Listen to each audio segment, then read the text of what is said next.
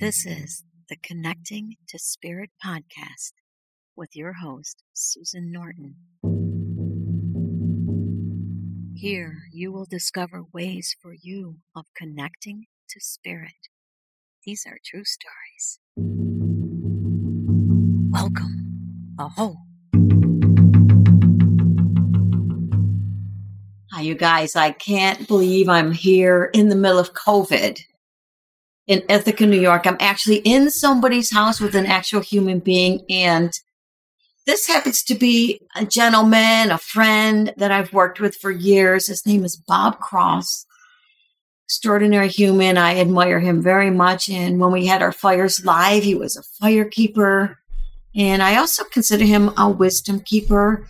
And he's humble and shy. And I just thought, I'm going to ask him some questions today while we have this time together, because God knows when I'll be with a human being again during this COVID season. And today happens to be February 6, 2021. So, Bob, how are you doing?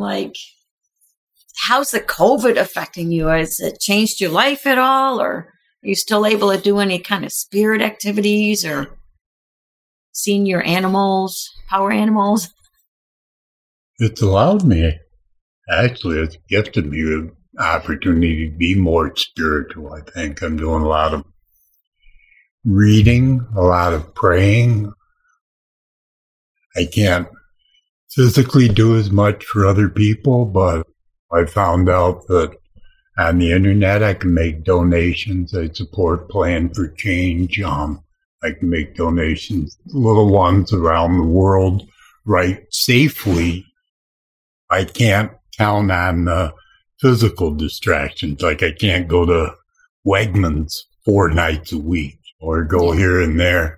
Sit here with spirit, and I'm reading a lot on different spiritual paths and just experimenting and just trying to channel positive energy out into the world that I believe it needs. And it's just, I don't feel that isolated. It feels like I've become more useful really through channeling spirit, being in touch with spirit, and just seeing these little ways that I can participate in.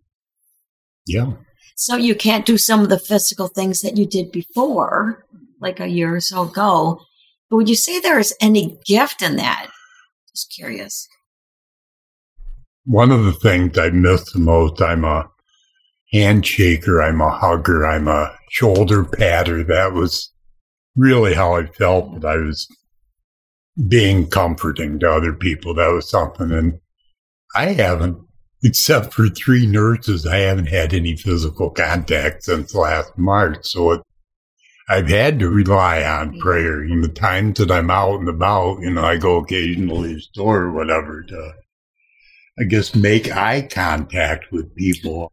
And it's amazing how you communicate with just eyes and see people that need that eye contact sometimes, or just kind words. And I can't use here on the phone. I do some texting with people that need to be texted. Other people aren't in contact with that much. And it's just finding other ways. It's amazing how we can adapt if we look. I haven't seen you maybe months or so. I think I saw you a while ago on the back porch of my house. And so, Bob, I must say that you are actually looking pretty good. Your hair is long, which is so groovy. And I'm just wondering if, because of the prayers and the work that you're doing, that's kind of, maybe you don't see it, but you kind of have a nice glow. So I was surprised to see that. It seems like that when people are spiritual and caring people, that they become more beautiful and more radiant. And when we think of others like you are. Yeah. And I think when we're in that place, or you're in that place, or different people, like Wayne Dyer comes to mind. And I just see that in you. So it's really beautiful to physically be here in the same beautiful setting. And your home, your little nest is just glorious. I've never been in here. This is a treat. Yeah, and that those gifts and all this And if you can find the gifts, then you're rocking the life. So it's amazing, and amazing how many lives we touch. We don't even know. Do you see or sense any guides or helpers with you, or how do you know you're doing the work? Is there any? I'm just curious. I mean, you reintroduced me to Black Jaguar. I mean, I met him years before I met you. I didn't, kind of went out of mind. And then, I don't know, one of the first times that we talked, you said that you saw him in my life. So boom, he's there, and he's a great guide. He took me to visit him in the Amazon. I've been in his body. I've been out. He's great. And that friend that we talk about is Coyote, I think. Coyote for being the greatest teacher I've got, because he's the trickster. He makes life interesting.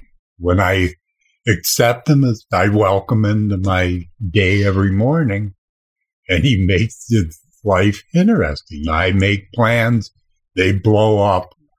So, that's part of the plan. And there's always another option, another plan that I can take. And I like that playful part. In my experience, he ate 2 of my cats when I lived in Spencer, but that's what Coyote does. They run around the hills and they eat cats.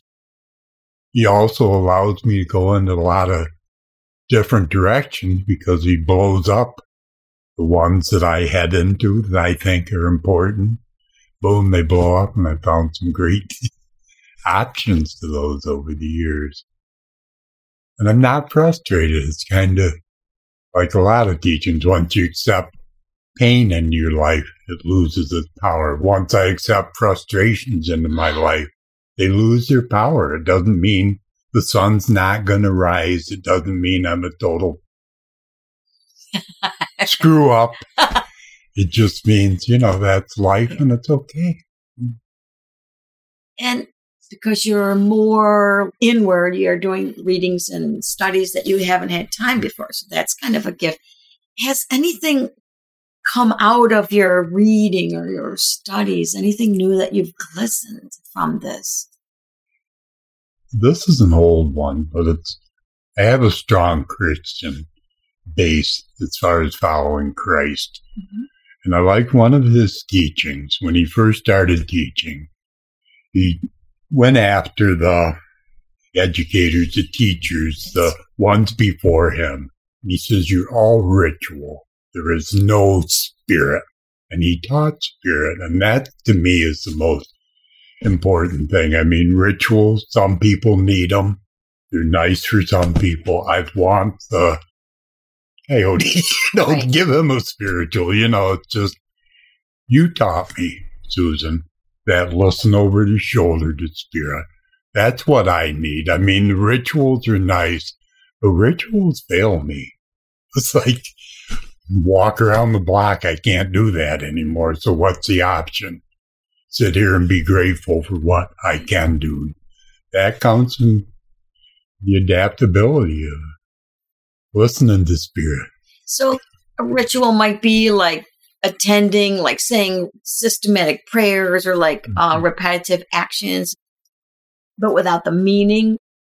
I don't have to do the certain action for God, Spirit, Allah, Krishna to love me, to accept me. I don't have to earn there you go. Their love. Okay. It's to open my heart, to listen. That's just me. I know a lot of people. It's just like direct access. Open. A lot of people find comfort in rituals. That's good for them. But I don't want to get the feeling that I have to do this to get Spirit's love or acceptance or God's love. It's the new way. It's just you don't have to earn it. You don't have to do 10 certain prayers or kneel for an hour on a hard surface. Or I like the word grace. Grace. Unearned and undeserved gift. Okay. My life is unearned and undeserved. It is a gift. And if there was any people out there feeling disconnected or alone or unloved or abandoned, or maybe they're just so stuck in their darkness that they can't find a way out. Is there anything you would tell them or let them know that they might be listening right now? Is there anything you'd want to tell them? To me, it's the spirit that connects us. The spirit within our hearts, the spirit within your heart, spirit above, spirit below, spirit all around us. That to me is the connection. That's love. Spirit is pure love, unconditional. And if I open my heart, if I open my mind to spirit, it connects us. We've got that in common. I can throw it away if I choose to, but I don't choose to do it as often as I used to. So even if they've thrown it away, or even if I've thrown it away, it will take me back. Like I can be welcome back. There's no... I will push spirit away. Spirit doesn't push me away. Oh. I will shut the door. Okay. And how do you open it again? If you remember. I know now you're really kind of in spirit. I could see that. Surrender. And how do you surrender? Opening up in sweet surrender. Opening up in sweet surrender. Opening. Okay.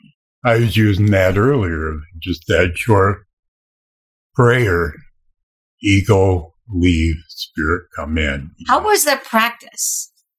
What did you do? You breathed in, breathed out. How did you do that? Because just so you guys know, earlier we were making some recordings and Bob was doing like he closed his eyes and he did something, and all of a sudden the words that came out were just spot on. So I'm just going to ask him, what was it? Because I don't know what he was doing. Do you remember? Can you describe it? Maybe something we could try. You know, that's the most incredible gift and useful gift that you taught me, and that's that listen to spirit. And I can't listen to spirit if my ego's roaring. Oh, I see. So you have like a little mantra, like ego out, not kicking out, but just pause for a minute, ego, spirit in. Ego out, spirit in. With your intention, is that what you were doing when you closed your eyes and the beautiful words came out? So in case you were ever wondering, that beautiful voice for the podcast, like episodes 12 and later, this is the guy that did the outro. You know, this has been the Connecting to Spirit podcast. That's this guy. And he's been an amazing individual. I think he's one of these people who will always be helping from this realm, any realm, and the pre-realm and the post-realm and all the realms. God in his eyes. Maybe I'll call this podcast God in his eyes or Spirit in his eyes or something. Anyway, we're riffing now, but thank you, Bob Cross. So thank you so much for taking the time to meet with us today and to just share so openly. And we honor you. Thank you. Thank you back.